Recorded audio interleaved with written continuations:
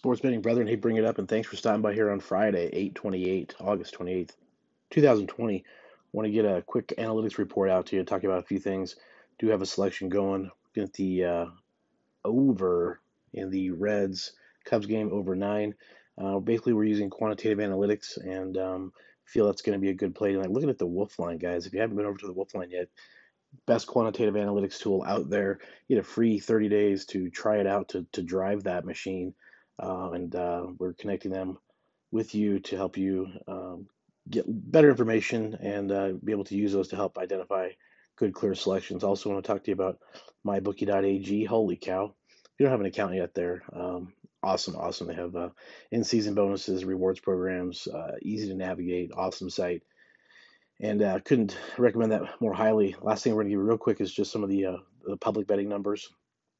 Today we access these with the Action Network, and right now you got about 70%. Actually, we're going to change this. We're at about 70% of the bets are on the Cubs side, but we feel that over is probably more of the value. The other one you have a bit disparity is 82% of the tickets on the Twins. So Tigers type fade opportunity there.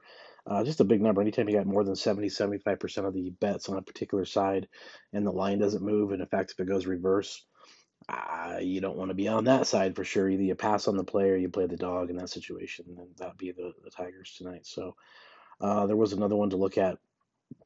Similar situation with the Nationals and the Red Sox.